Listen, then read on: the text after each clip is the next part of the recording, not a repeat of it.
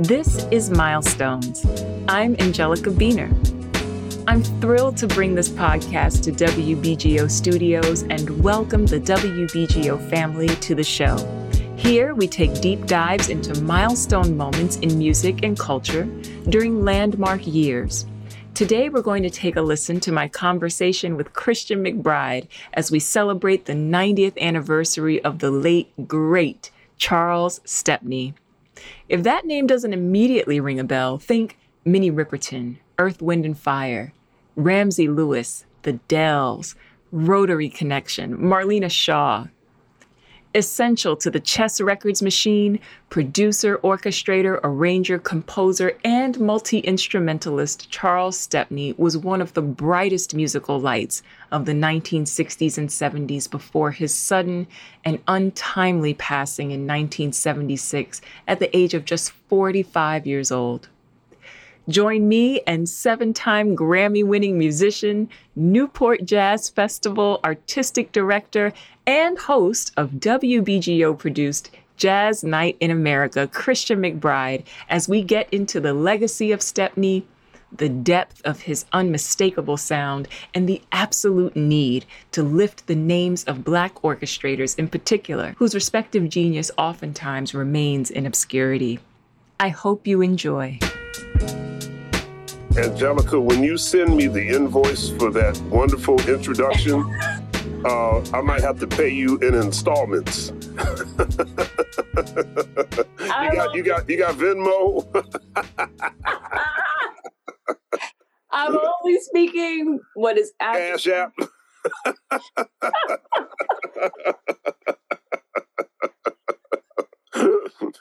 These are actual factuals. This is who you are. I'm talking to, one of the baddest in the land. No, you talking to your boy. That's who you talking to. That too. We're here to discuss a man who I've been enthralled with for most of my life. And in many ways, he's like an enigma and a mystery of sorts.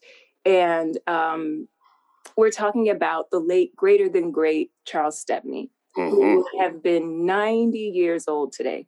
So for the benefit of our listeners, because I feel like it's a name that chances are you've never heard before, or if you've heard it, it's sort of been in passing and you attach it to maybe a thing or two, but your average person may not even know who that is. So why don't we start by just talking about who is Charles Stepney and how I got you to come on my show to talk about him. He must be pretty important. So who is Charles Stepney? Well, first of all, I'd like to thank you for putting the spotlight on Charles Stepney, because you're absolutely right. There are a lot of people who are deep inside this world of Black music who still don't really quite know just how important he was. He was a great, and I don't say that lightly, he was a great arranger and composer and producer, musician. He was a vibraphonist. And I first came to know the name Charles Stepney, I think maybe like most people of our generation, through Earth, Wind and Fire. When Earth, Wind and Fire, if you listen to their early recordings, especially their Warner Brothers recordings, and you listen to like the soundtrack of Sweetback's Badass Song, they were, in many ways, you could almost consider them like a raw jazz funk group. A lot of those groups that were kind of in their infancy at that time, Earth, Wind and Fire, Kool and the Gang, the Ohio Players, Mandrill, they were very much inspired by not just James Brown and the psychedelic era of Motown, but they were also influenced by the AACM. They were also influenced by Coltrane. They were influenced by Miles Davis. They were influenced by Hendrix and Santana and Led Zeppelin and all these groups that were hot in the late 60s and early 70s. And when Earth, Wind and Fire kind of made that next step in their development, like when the band got bigger and they got these really exquisite horn arrangements and, they just, they went to that next notch. That was Charles Stepney, And then the more of a deeper dive I did, I found the links between Maurice White and Charles Stepney. And I thought, okay, yeah, I need to find out more about Charles Stepney. And that's kind of when I got into the whole history of Chicago R&B and Chicago jazz. And, being a Philly guy, I don't want to say I was prejudiced, but, I had that hometown pride. I was like, well, Chicago's cool, but, we got Gamble and Huff and Tom Bell, Right. But the more I started digging deep into into that Chicago history, Charles Stepney is just, he was responsible for so much greatness coming out of that city. Absolutely. So yeah, Earth, Wind and Fire is where I first discovered his greatness. Amazing. See, for me, it was through Adele's album. You know how when you're a kid and you can picture like where you were and what it felt like when you heard a song. I grew up in the South Bronx in this co-op building, I guess you call it. But we had a den that my mom and my stepdad converted into like a listening room. Mm-hmm. And they had all this like hip equipment and crazy vinyl, right? So they would play this, I think it was called the Dell Sing Dionne Warwick, which was really, it very well could have just been called the Dell Sing Burt Bacharach, because all these Burt Bacharach tunes, but it was the Dell Sing Dionne Warwick. And the album is beautiful. They do Alfie and Trains and Boats and Planes and A House Is Not a Home.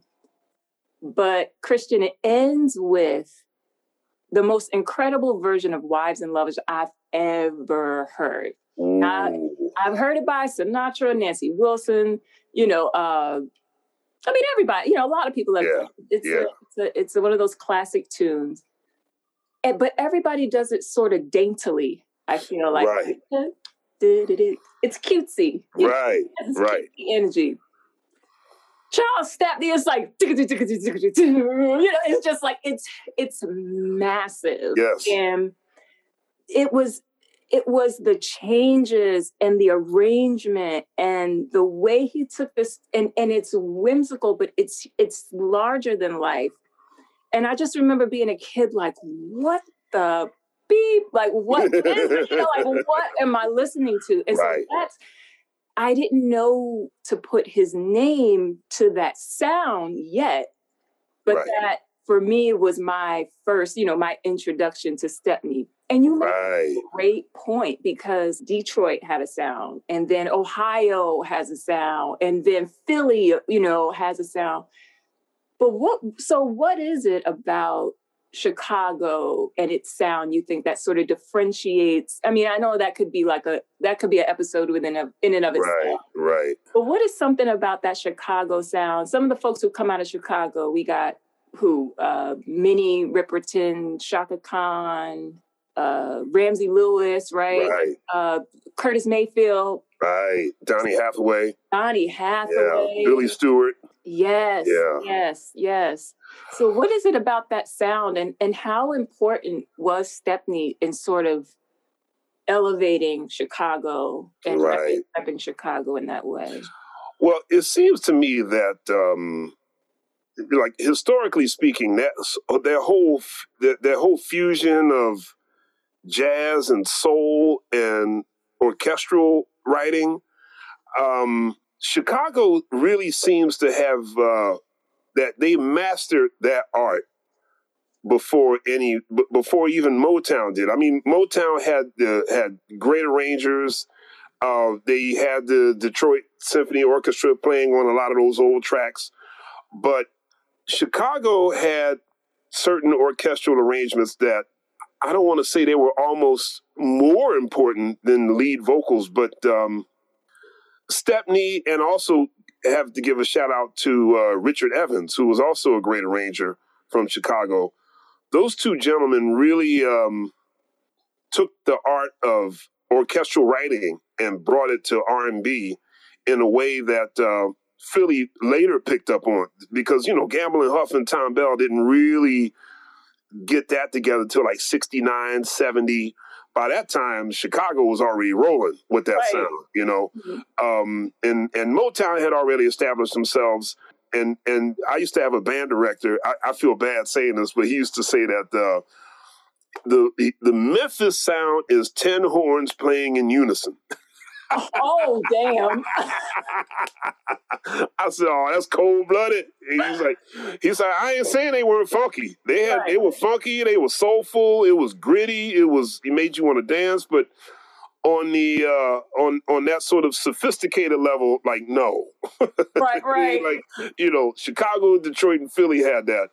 But when I was growing up, my mother was a huge, well, I mean, she still is, but she was a ginormous Billy Stewart fan. Mm-hmm. And my mother used to tell me stories about, the Fat Man, as they called him, and he just was this great singer who would take these old songs like Summertime and redo them in this real sort of modern R&B way. And my friend Alan Leeds very well. Yes. And Alan, when I got to know Alan and his brother Eric, they both used to say, well, they still say, they said, look, all praise is due to the Temptations, but our group was the Dells.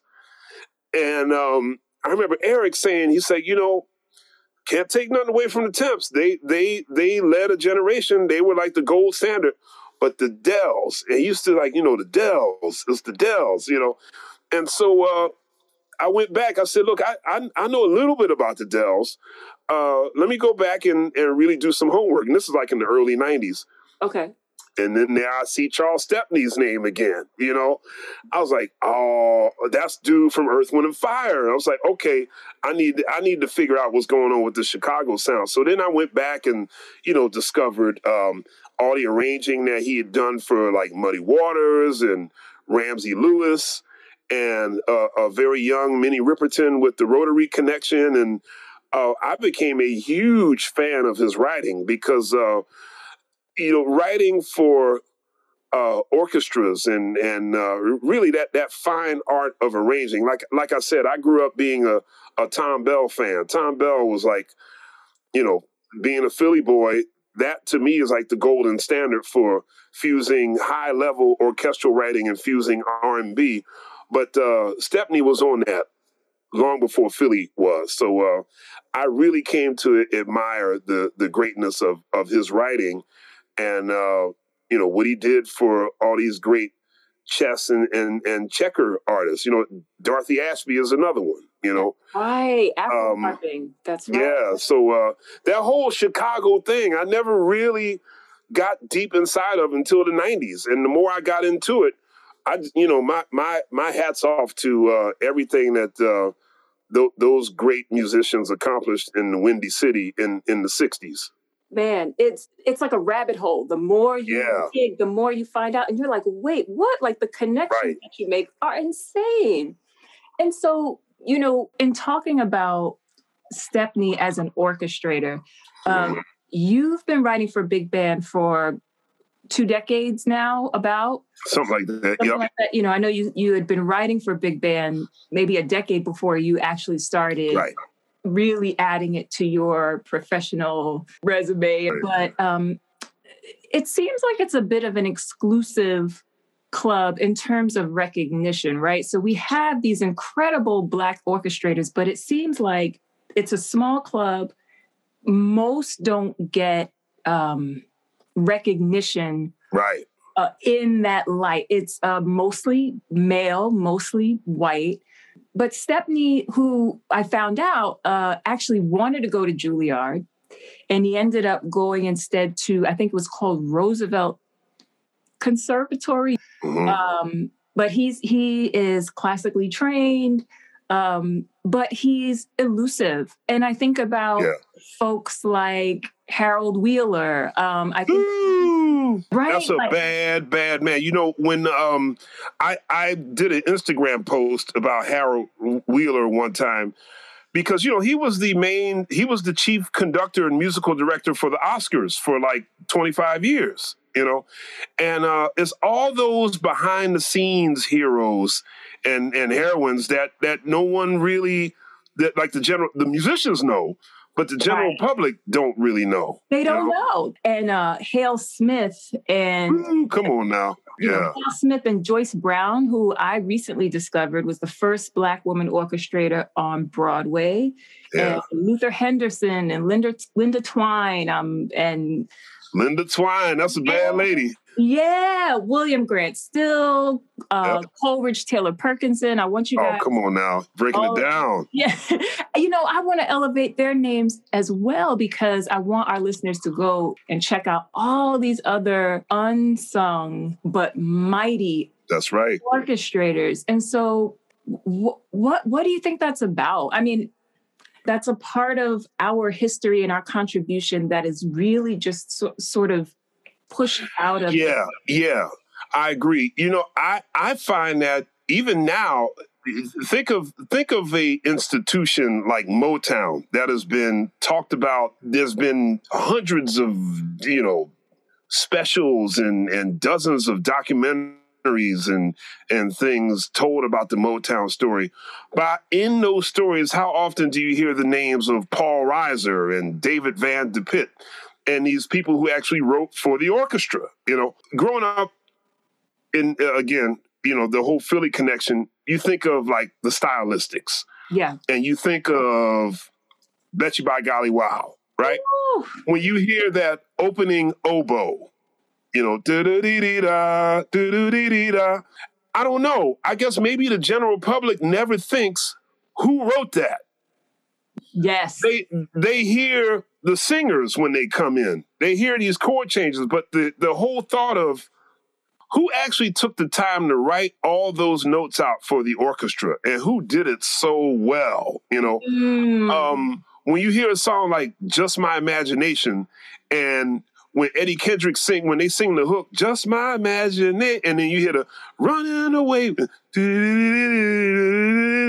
It's like, that's genius. That's absolute genius, like who wrote that violin part, Right. And I guess for some reason, it's never really, the people behind the scenes. And, I don't mean to put Berry Gordy on blast, but like it was always so important to make sure that the stars get out there. The people behind the scenes get no love, And unless you're a musician who really cares about that kind of stuff, a lot of those R&B and soul records. First of all, the musicians never got any credits on the back of the albums. No. The arranger would get like really, a little tiny line. You would have to look. If you look too quick, you'd miss it, right? Mm-hmm. Arrangements by Paul Reiser. Produced by Norman Whitfield. Right. But like the people that really do that work, you mentioned Linda Twine. When I was a kid and my mother had the soundtrack album for Lena Horne on Broadway. She had her Broadway show in the early 80s. And I remember as a kid looking at the back and it said, all arrangements and orchestrations by Linda Twine. And I remember thinking, who's that? I want to know who that is, And that's when I really started getting into a deep dive of who are these people that do this part, Who are these people who apparently, to a large extent, get taken for granted, That's right. You mentioned Harold Wheeler, you know what I mean? That's another person. I think of, people know Quincy Jones is a legend, but I don't really know if people know why he's a legend. Like, I tell people all the time, if you take away Michael Jackson, Quincy Jones still would have been a legend. Had he passed away tragically in 1978, he still would have been a legend because of all the stuff that he wrote, And I don't know. It's those behind the scenes people who now Sinatra, on the other hand, I think because Sinatra always had a real soft spot for the musicians. Yes. Sinatra always made sure that his arrangers got almost as much cred as he did. Quincy Jones, Gordon Jenkins, Nelson Riddle, Billy May, people knew those names, Johnny Mandel, Yeah, so it always kind of disappoints me in retrospect that on all those soul records, the arrangers and the musicians never really got the credit. Like a lot of people don't realize Donny Hathaway started his career as a session guy, That's right. just playing piano on a lot of those chess and checker recordings. And Maurice White was a drummer, house drummer for Chess Records, Ray Parker started out his career as just a session guy, playing behind Stevie Wonder and Herbie Hancock and people like that, Right. I don't think people realize that Joe Sample is the piano player on I Want You Back. That opening, that's Joe Sample? That's Joe Sample. Get out of here. Yes. Yep. And so this is why your well of knowledge, it's like encyclopedic. I feel like you are the eternal student and the master teacher rolled up in one. Oh man, we're all perpetual students. I love learning. I love stumbling upon these facts and it's like, what? That's what you just did for me with that. I had no idea that Joe Sample has that iconic bliss before I Want You Back. That's crazy. Now I know that's him on the Mini at Inside Me. Yes. So that little Rhodes part. Right. That's right. So but I knew that. But I did not know. That's insane. So I'm sorry. I cut you off, but please. No. It's all good. When Motown moved to L.A. in 1972 and they started using all the West Coast guys, the Crusaders, of course, were based out there. And I wonder if someone has ever done like sort of a exhaustive discography on both Joe Sample and Wilton Felder, because they played on everything in the 70s. I mean, they basically lived in the recording studio, not just making records with the Crusaders, but all those Motown records. I mean, like they played on Let's Get It On. They played on all that stuff, with Paul Humphrey on drums. And I mean, it's crazy the amount of records that they played on in the 70s. And I remember when I discovered that, because I knew Wilton Felder as the saxophonist from the Crusaders. But then when I would see all these other R&B records from that period and it said Wilton Felder on bass, I thought, well, that can't be the same guy. Can't be, And then when I discovered, like, it was the same guy, I was like, what? Who plays saxophone and bass? That's a weird double, It's a weird double. Yeah, it's like, wow. It's like, them cats, they were deep. Joe Sample and Wilton Felder, man, those two cats, they ran L.A. on the session circuit in the 70s, But, Charles Stepney is one of those great behind-the-scenes icons that still not a lot of people really get, I think of one of my favorite Earth, Wind & Fire songs, Get Away, which was like... that might be one of the first songs I ever heard as a kid where I thought, and not really being a musician yet, and listening to it going like, man, those horns are killing. Exactly. Because that's the thing. Stepney was not just an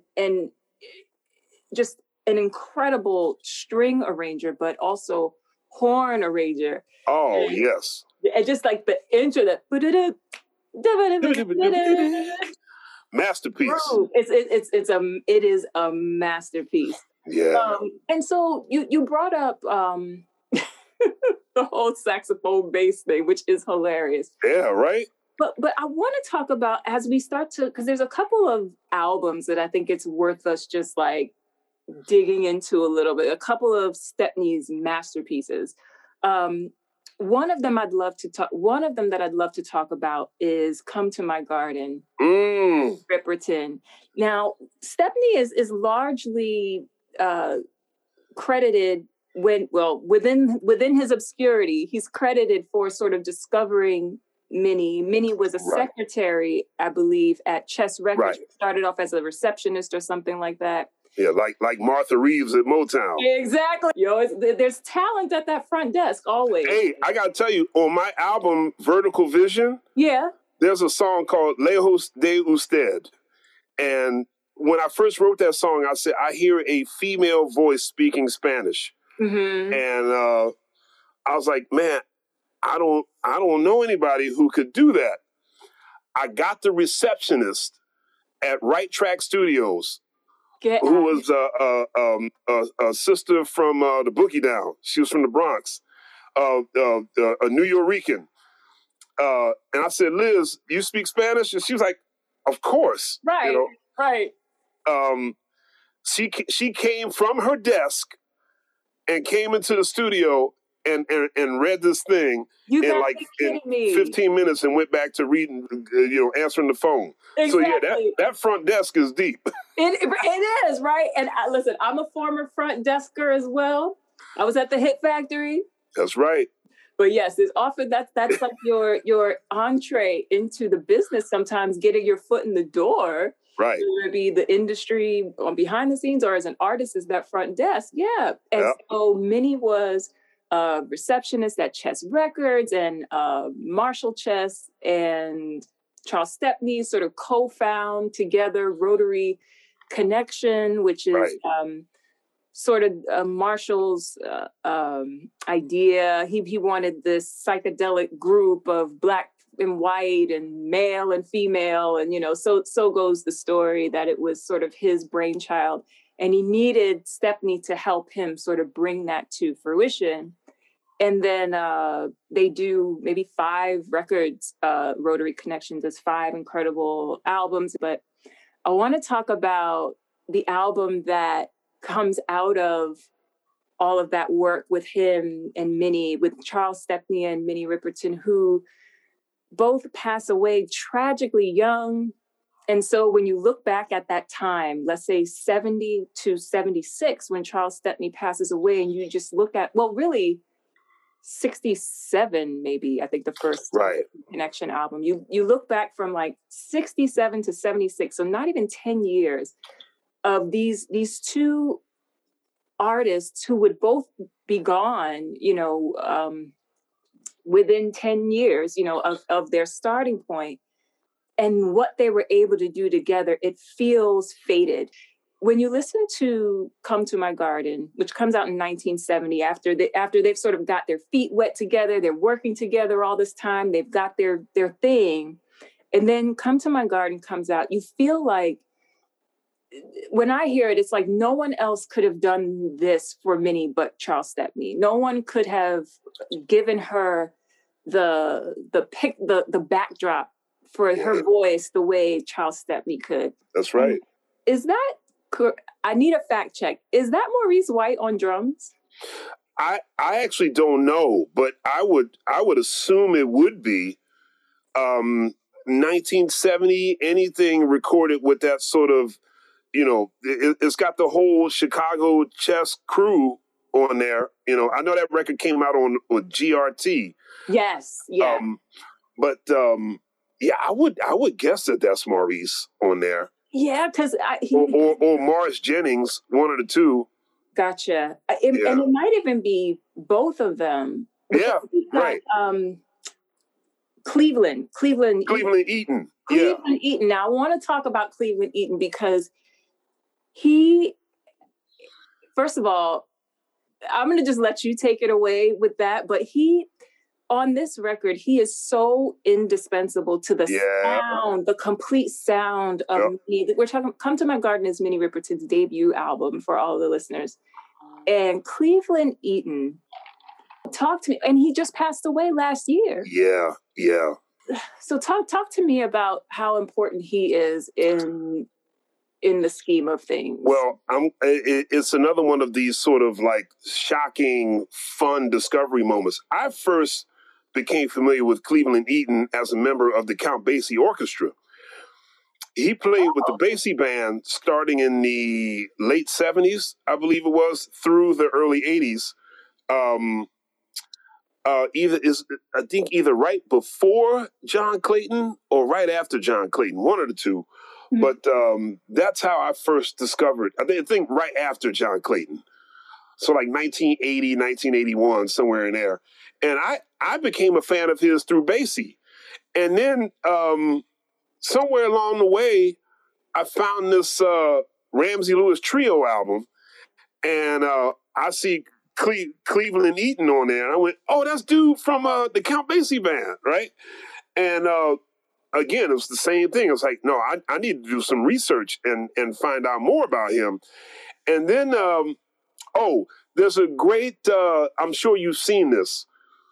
I don't know if it's on YouTube, but I saw a clip of the Ramsey Lewis Trio on Soul Train from like 74, 75, what? Somewhere in there. And they're playing live, and Cleve Eaton is playing bass.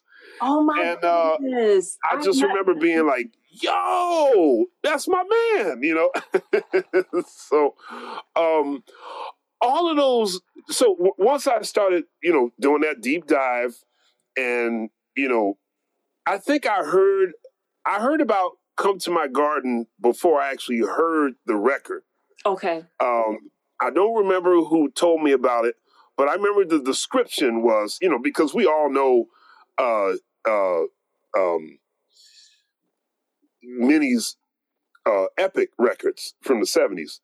And so, there's a certain sound that we all like her big fans connect with. And so I said, well, tell me about, Come to My Garden. It was, and most cats who I spoke to about that record, they were like, yeah, it's different. It's not the kind of Minnie you're used to. Right. I was like, well, what's that mean? They said, well, you got to hear the record. It's happening, but it's weird. I was like, well, I kind of like weird, So I like those records where you can't really put a finger on exactly what it is, Yes. And which made Rotary Connection even more enticing to find out, because I would talk to cats and they would say, well, if you think Come to My Garden is weird, wait till you hear Rotary Connection. That's really weird, Right. I was like, well, I really want to hear that, Exactly. And you're right, but getting back to Cleve, mm-hmm. What he plays on that album, I mean, he was probably one of the most important members of that whole sound of that era, mm-hmm. Being a part of Ramsey's Trio, being a part of Stepney's sessions on Come to My Garden and so many others. Cleve Eaton was a very, very great musician. And may he rest in peace. Yeah. I feel like, we know James Jamerson and we know Chuck Rainey. And, yes. He's my personal favorite. And then... I just spoke to him about a week ago. I know. I was like, yo. And Purdy, right? Yep. I was just like, Christian, you know what? I could have been the water bringer or something. I could have had the boom mic, something. Like I haven't gone back to listen to it, but I saw that come through my social media feed. And I was just like, what is the life of Christian? A day in the life of Christian McBride? Like, this is crazy. I mean. That's insane. But yeah, I think that, Cleve needs to be just as off the tip of our tongue as those Amen. Particular session players, because he's just that, important. That's right. That's right. And I also want to talk about, because also you being a writer, orchestrator, arranger yourself, One thing about Stepney that was also very mystical was that you take a song like Memory Band, where Ramsey Lewis records it, and it's wordless, and it's in a trio setting, and then, Rotary Connection does it, and A Tribe Called Quest samples that beginning part, right? That little la la la la, and that whole sort of, like you said, psychedelic soul hybrid thing. And then Minnie does it on Come to My Garden, and they add lyrics, and each iteration, it's like an expansion. Yeah. You know that there's something really important that I don't think a lot of music historians are really aware of. Mm-hmm. There used to be this stigma for Black orchestrators and Black arrangers that they didn't know how, well, we didn't know how to write for strings. There was always this stigma that if you're going to hire a Black arranger, they're great with horns. You know, they know that big band sound. But strings, you know, like, and auxiliary woodwinds, they don't really know about that. Right. You know, that's our territory, right? Mm-hmm. And so there's a story I read, I wish I could remember where it was, about the late great, someone who was probably one of my chief influences, the late great Oliver Nelson. Oh, mm-hmm. And like, when you talk about Black orchestrators and arrangers who really broke major ground in the 60s, you got to put Oliver Nelson right up there with Quincy Jones. And he was saying in this interview that it was very difficult for him to get sessions to write for strings. You know, he said, well, we'll leave that to the white arrangers because, mm-hmm. you know, that's what, you know, we know that. Y'all don't know that. Right. And I think what really was a major turning point in the music business, not just from the business, but also in terms of music, was the Beatles' Sgt. Pepper.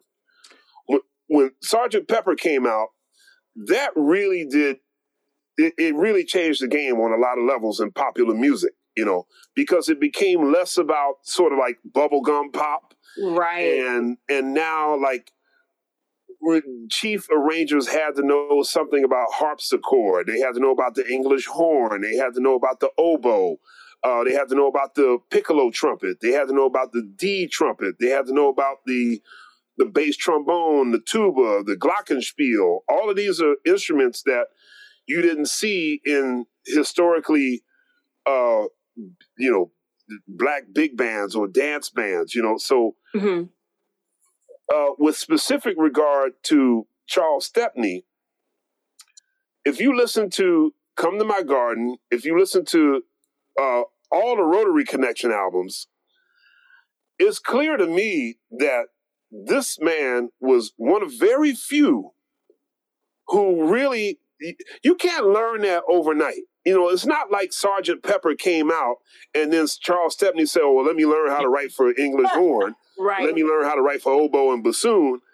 He already knew that. Oliver Nelson already knew that. Let me learn how to write for violins. You know, they already knew how to do that. So in terms of just sheer genius and skill in orchestration, Charles Stepney would have to be one of the top 5 people you listen to, Black or white, because he was an absolute musical genius. That part. Yes, all of that. Yes, Black or white. Because like you said, there's implicit racism, there's implicit elitism in the idea that, you know, you guys stick to your horns and stuff, but with this stuff, you know, this we got Rachmaninoff. Sophisticated, right. Yes, exactly. Y'all don't know about that. Y'all stick to that, you know. Exactly. Y'all stick to that bassy. Exactly that. Stepney, hands down, defies that stereotype, as do all of those other orchestrators that we've been mentioning throughout our conversation. And like you said, Black or white, because what he was also able to do so flawlessly was not make it contrived when you start adding like the more Black, right, elements. Mm-hmm. So like soul and R&B and stuff. He was able to bring the classical world and the pop, rock, soul, funk, jazz. That's right. All the other elements together in a way that because that is an art in itself too, because it can be cheesy. It can be contrived if you don't know what you're doing. Right. Yes. Yes. Right. But it is so timeless. You put on any of those albums and they're so timeless, from Ramsey Lewis to Earth, Wind and Fire, to the Dells, Denise Williams, even This Is Niecy album, her first record. I mean, you put on any of those albums, that's why he's like your fave that you don't know is your fave. That's right. That's absolutely right. Mm-hmm. Have you heard the story about when Quincy Jones went to Hollywood and started looking for work as a film scorer? Mm-hmm. He had the most revered, popular, beloved orchestrator in his corner in Henry Mancini. And Henry Mancini got this call to do a score. And Henry Mancini said, look, my calendar is packed. I don't have time to do it. Y'all need to get Quincy Jones. He's a bad young dude. Get him. I can't remember what film company would, Paramount, MGM, whatever, with 20th Century Fox, whatever it was. And they didn't know Quincy Jones was black. And when they discovered he was black, they went to Henry Mancini. They went back to Henry Mancini. He tells the story himself. Uh-huh. And Henry Mancini said that the head of the company says, well, Quincy Jones is black. And Henry Mancini said, yeah, and said, well, can black people write film music? Wow. Wow. And Henry Mancini said, what kind of dumbass question is that? Exactly. It's like, do you know who this young man is? Get him. And so when you talk about implicit racism, and, in the grand scheme of history, that wasn't that long ago. We're talking 1963, 64 when this conversation happened, and, thank goodness for the people who had the power, who understood the ridiculousness of the people who had even more power, mm-hmm. People like Henry Mancini, Frank Sinatra, people who had, look, this whole thing you got against black people, can't do this, might not be able to do that, can they do this? Y'all need to stop that. Get those great musicians in here. Exactly. I'm only sad that Charles Stepney never got a chance to be as big as Hollywood. You know what I mean? Because had he lived and gone to Hollywood, I'm sure somebody like him and Harold Wheeler and Oliver Nelson, another person who died tragically way too young, they would have ruled the roost. Absolutely. Exactly. I mean, it breaks my heart to know that Charles Stepney, we died in 76 or 77? 76, yeah. 76. Yeah. Oliver Nelson died in 75, and it's just like these great black flames died out so early, And 45 years old, when you think about it, I'm almost 45. Right. It's just like to think about, first of all, just the genius that they left behind at what they accomplished in such little time at such a young age. And like you said, it just begs what could have been, what could he have done? Because I do understand that Stepney was in the middle of writing a symphony.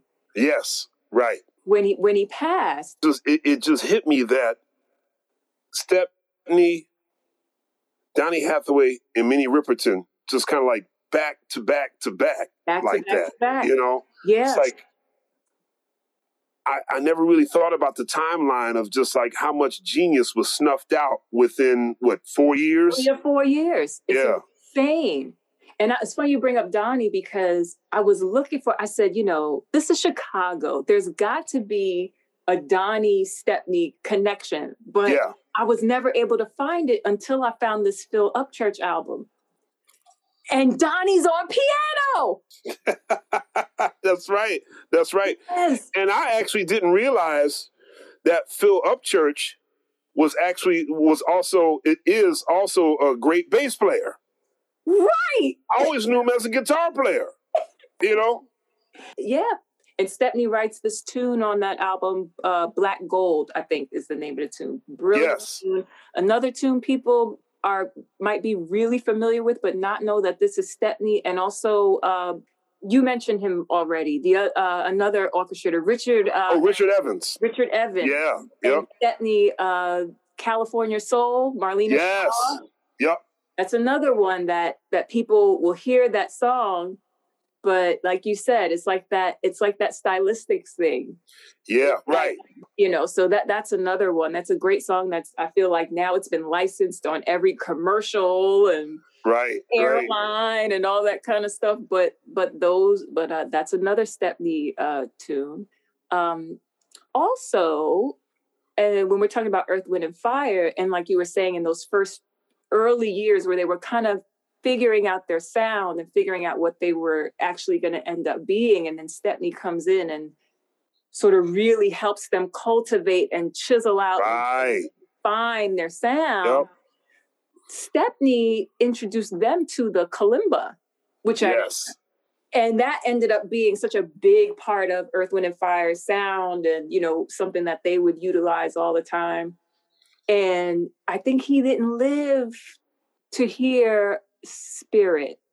That's right. I think he died right before the album was released. Yeah. Because I think Spirit was released in early 77, I believe. Okay. Yeah. Or late 76 or early 77, whatever it was. 76. I Am came out in 77, I think it was. Okay. No, I'm sorry. All in All came out in 77. Yeah.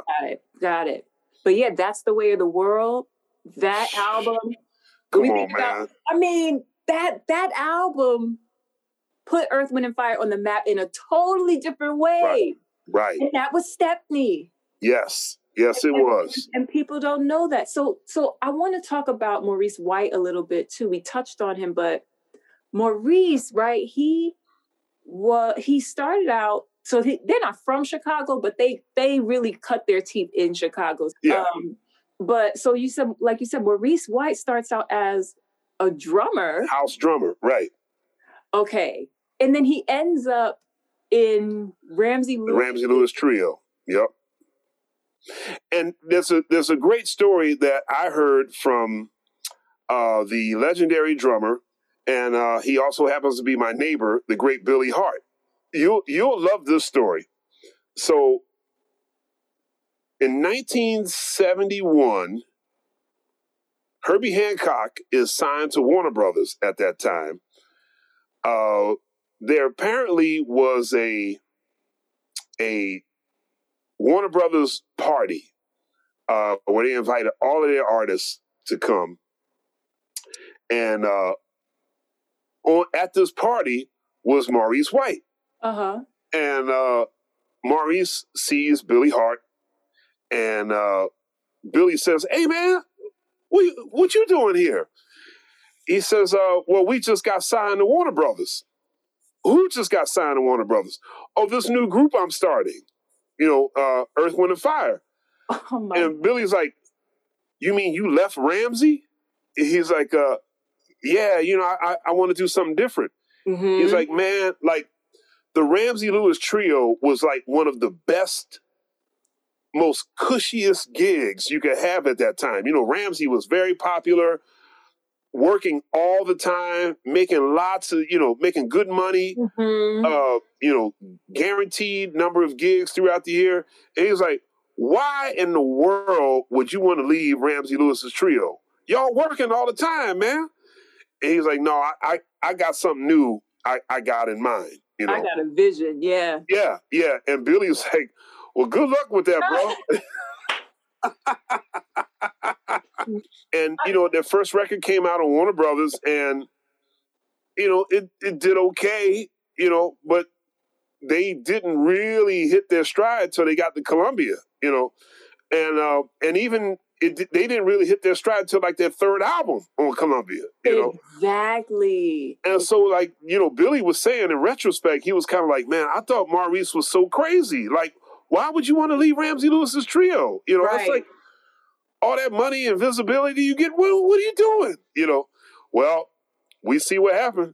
Right, exactly, right. Like and that's that. I did not. What? Thank you for sharing that with me. The lesson I hear in that story is, like you said, he could have been very comfortable, and especially with Ramsey being more of like a jazz musician. That's right. For jazz, that's the prime gig. That's the creme de la creme. Exactly. Of gigs. He's more like commercial and more widely known. Like you said, Right. more cushy. You know, it's like, I was going to say comparable to Ahmad Jamal, but even more like... right. By 71, Ramsey probably had the upper hand in terms of visibility. Sure. Even more than Ahmad. Right.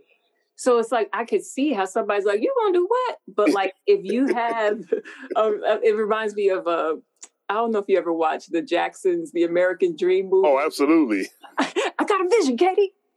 I got a vision. He had a clear vision of clearly, you know, and it took that refining and all of the right things. So help me with the chronology here with Sun Goddess, right? So yes, because I never know if it's a Ramsey Lewis tune or an Earth, Wind and Fire. Ramsey Lewis. It is Ramsey's tune. Yep. Okay, yep. Got it. In fact, Ramsey on the Ramsey Lewis album, Sun Goddess, he basically has Earth, Wind, and Fire playing on it. You know, it's Verdine and all those guys playing on that track. Mm-hmm. And then Earth, Wind, and Fire, of course, turned it around and recorded it on Gratitude. And it became an even bigger hit. Right. You know? But Ramsey, it's his first. Yeah. Okay.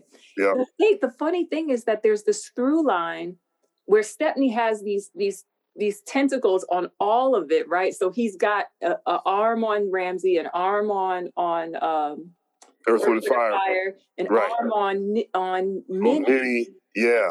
So do you think that in a way he was trying to create a sort of a cohort in a way, because he really stuck with like the Ramsey Lewis trio is on Come to My Garden, you know, and they're like he kind of moved them around like chess pieces almost. And then, of course, you add in the Chicago Symphony Orchestra, all that kind of stuff. But he really kind of utilized the same players, but just in different ways, so to speak. So it makes me wonder if he was trying to establish, in terms of when we think of region, and for Chicago, like establish a brand or a cohort of sorts. Yeah, I think, well, all of them, like the sort of the common, like the thread is chess records, you know, Minnie Riperton being a secretary there, Maurice White being the house drummer there, Charles Stepney being one of the house arrangers there. Right. I think that once Rotary Connection got going, once Earth, Wind, and Fire got going, once they left, the core there of that relationship with Charles and all of those people is Chess Records. I think that they all formed a bond. They trusted Charles Stepney. They knew what a genius he was. They knew how great he was. So when everybody decided to break out from that and go their own route, we got to use Charles. Charles is the one that knows what we're trying to get to, and he's the one that can help us get to that next level. So I really think people like Maurice White, Minnie Riperton, I mean, even Donny Hathaway. I mean, I don't. Donny Hathaway didn't. I mean, he was great enough to write his own stuff, right? That's right. But even Donny Hathaway knew that, you know, Charles is the cat. You know what I mean? So I think that all of those people just had so much deep respect and love for Charles Stepney that even after they left the Chess Records, you know, once that era sort of ended, they were smart enough to know that they needed to keep Charles in their world. That's great context. That makes so much sense. And speaking of Donny, you know, when he does, which is my favorite Donny album, Extensions of a Man, that first piece, that I Love the Lord. Yes. Right. that is, it's like a symphonic work. And I wonder, I never had this thought until listening to you now. I wonder if Stepney influenced him. Oh, I'm sure. To do that. Yeah. I'm sure. Wow. I'm sure Donny Hathaway must have pulled Charles Stepney to the side and said, "Hey, bro, what you doing there?" Exactly. I'm sure he pulled him and Richard Evans to the side and say, "Hey, show me what you're doing." Exactly. And I'm sure they were more than happy to share the information. Yes. I find that most musicians, they're appreciative when you want to know what they're doing. As a young bass player, if I go to Ray Brown or Ron Carter and, Mr. Brown, Mr. Carter, can you show me what you're doing? They're so happy that somebody cares. Mm-hmm. They're more than happy to show you. Wow. That's most of them are. Let me get my water to sip. For emphasis on that one. Exactly. But by and large, like you said, more than happy to. And I remember Ramsey Lewis, I saw an interview he did, because apparently, so Charles Stepney has 3 daughters, and apparently they were working on like a documentary, and and it seemed like it didn't get off the ground or something like that. I think I saw it's like a 10-minute video or something like that. Yeah. Interrupted Genius, which I think I hope they keep that title, because that's it. Indeed. Right there. Because I think Maurice White talked to him the day he passed. Like he passes unexpectedly of a heart attack at 45 years old, 3 young children and a wife. And I think that was the same age Oliver Nelson was when he died, 45. Oh man. These like babies, Yeah, right. Kid, especially Minnie. I think Minnie's 31 or something crazy like that. Those are some of my earliest, darkest memories when both Donny Hathaway died and Minnie Riperton died. I remember that extremely well. I remember how crushed my mother was when Donny died. Yeah, that's like I think he passes, like you said. It's they're like in 3-year. Oh right, wait a minute, because Donny passes in 79. 79, right? And Minnie too, right? I think she was 81. Oh, 81. Maybe. Right. Okay. Yeah. Right. Because she. I mean, that's still, that's still pretty back to back. That's a 1-2 punch. The person I think about often when I think about them being snatched like that, I think about Stevie Wonder. Right. Boy, like that particular bunch back to back, because Stepney, y'all need to know that Stevie Wonder was a huge fan of Charles Stepney. Like the respect that he had from all of our favorites, he's our favorite's favorite. Have you seen the Soul Train episode when Stevie Wonder pays tribute to Minnie? Yeah. That was pretty heavy. That is so heavy. And just to hear... I think he played Perfect Angel, I think, if I'm not mistaken. Yeah. I mean, and the way he played it was just so beautiful. And solo piano. And the thing about that episode, like... Oh, you know what? I'm sorry, sis. Minnie Riperton died in 79 also. She did? Okay. Damn. I thought it was a little later. Because I think I seem to remember Memory Lane came out after she died. Is that? It is. I believe you're right. But I always thought I associate Memory Lane with the 80s as well. Yeah, so, right. Yeah, for sure. And it probably was like right at the end there. It's like, it's almost like Hotter Than July. I'm always like 79, 80? Right.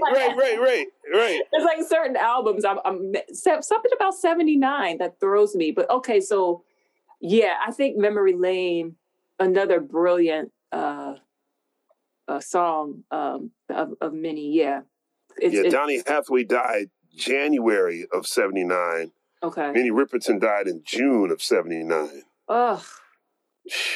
That's just too much of a 1-2 punch. July 79. July 79. Yeah. Wow. Rough year.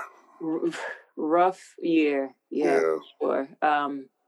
Really, really deep. And so in thinking about Stepney and his sort of lasting legacy, like what do you hope to see for him? Because I mean, I think he's somebody that should be taught about in conservatories and absolutely all that kind of stuff. What would you like to see as someone who's so steeped in education?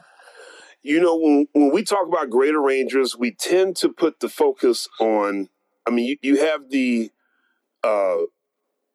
what is known as the quote unquote classical composers, your Bachs, your Beethoven, and you get into the more modern people like Bartok or Ravel, Stravinsky, people like that.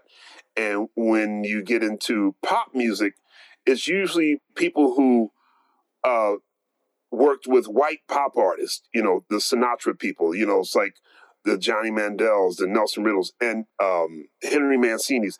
And they were great as well. There's no doubt. They were awesome. But there is a style of music in this music that we call soul that had some of the greatest arrangers that get no doubt, you know.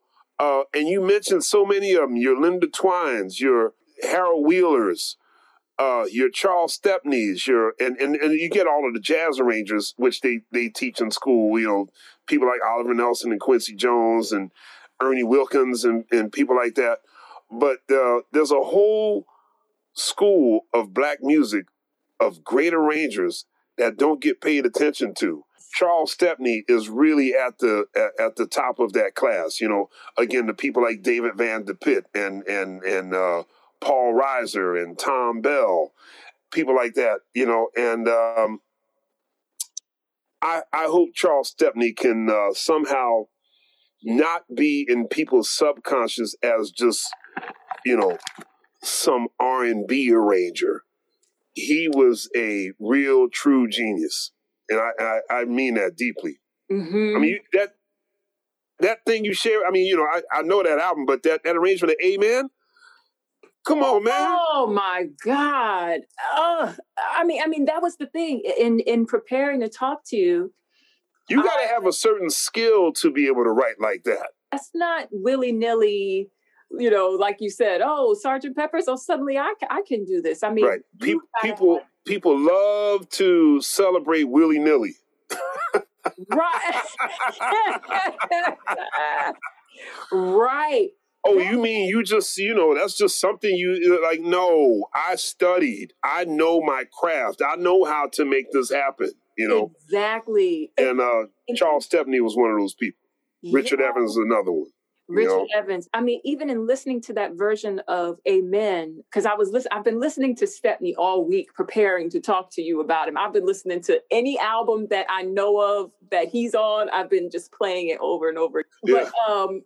But that version of Amen, which we know that song, I feel like more, we know it through the impressions. Yes. I think that's like 65 or 64, right. Their version.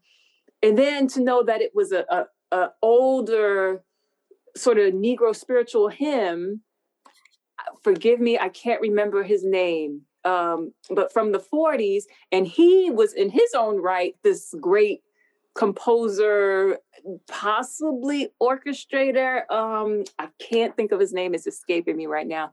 But like I said, the more I started thinking about Stepney, the more I started digging in this sort of, this hazy, obscure thing. And then you pull back the curtain and there's all of this genius behind it. It's just, and it is like no other version of Amen you will ever hear. Yeah. It's just harmonically. It's deep.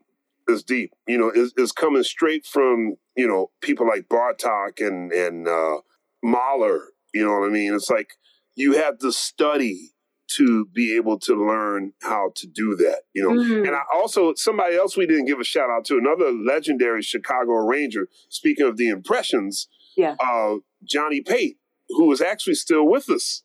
Oh, yeah. Okay.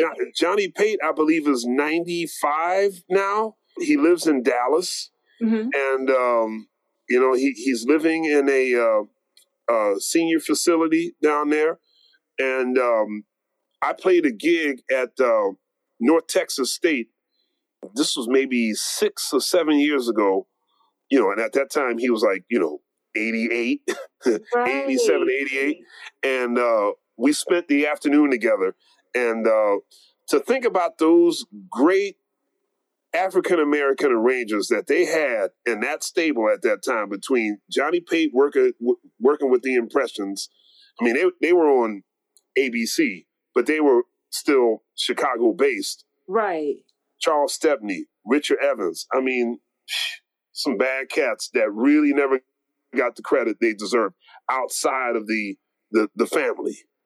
And so what do you think about these institutions? Because I know Stepney wanted to go to Juilliard, which is your alma mater. Right. I think it was a financial thing at the time where he wasn't able to go. And he goes to this sort of local Chicago conservatory, but there's a book apparently, like a Juilliard book of something. Oh, there's all kinds of great books he probably could have learned from at that time. Walter Piston's book about orchestrating. What's another book that he probably could have read? I mean, there's so many great books that you could learn different things about orchestration. But I always tell younger musicians who are interested in this kind of stuff, you don't really have to spend the big bucks to go to these major conservatories if you really, really want to learn about this craft. It's not bad if you go. I mean, look, I learned a lot at Juilliard. I was only there for 1 year, and I loved every minute of being there. But I probably learned more on the road, being around the cats that made this music that I wanted to play. So you can hear it in the work of Charles Stepney. Absolutely, because so clearly he's trained and he has his credentials, and no one can take that away from him, his classical training and all that kind of stuff. But this is somebody who also put in that extra work, that supplemental work that he felt for whatever reason. That's right. That he needed to become the orchestrator who Ramsey Lewis said could be on a plane orchestrating on a napkin.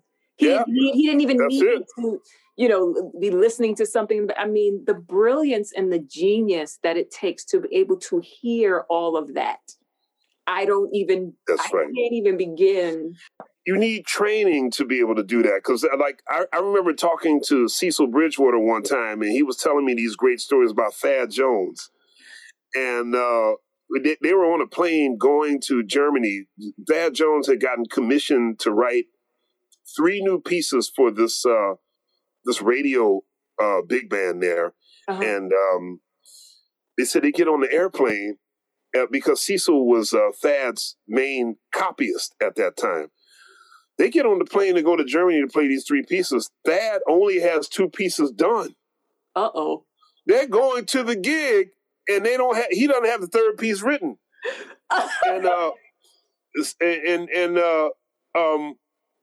Cecil's like, Dad, where's the 3rd piece? He's like, we're going to get to that, He's like, when?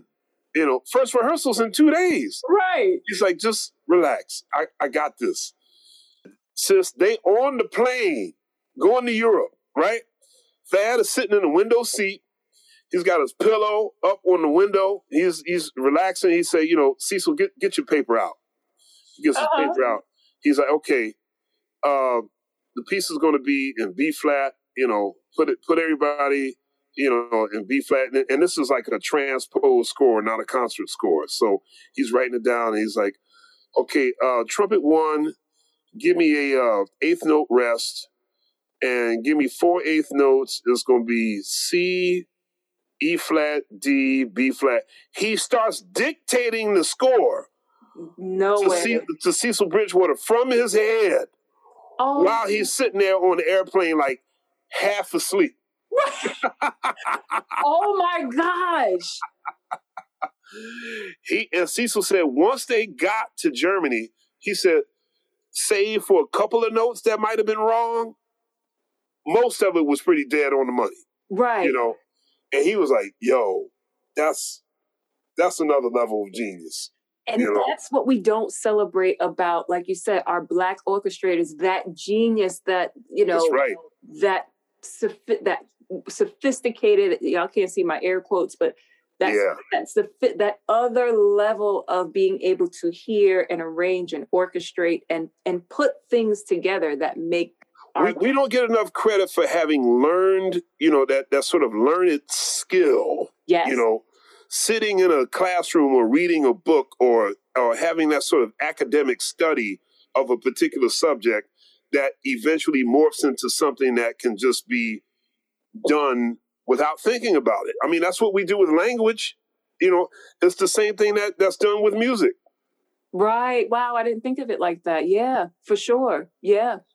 I tell young students all the time, I said, look, when you make a sentence, when you're speaking, you don't consciously think, how am I going to start my sentence? Am I going to start it with a noun, a verb, or an adverb, or an adjective?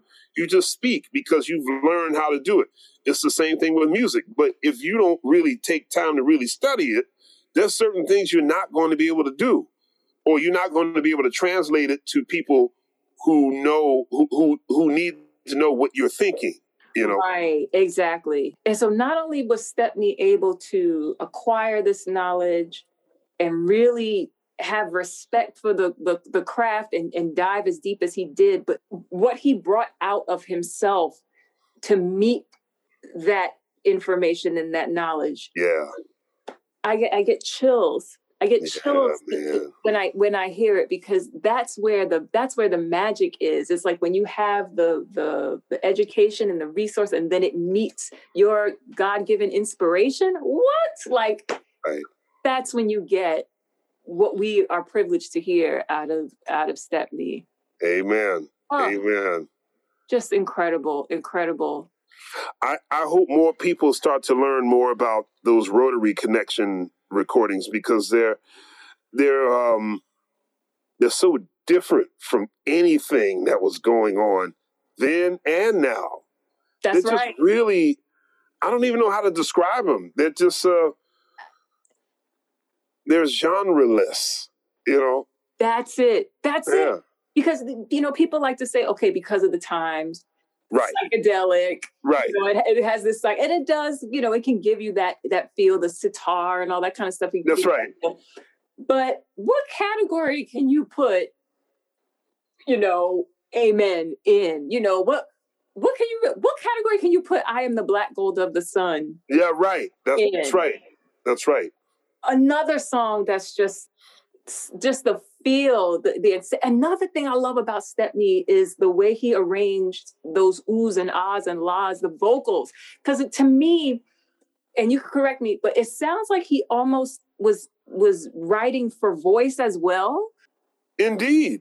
See, for me, that is really sort of the final frontier for real, true genius orchestrators, because I even think probably the most celebrated orchestrators don't know how to write for voice. You need to bring somebody in for that.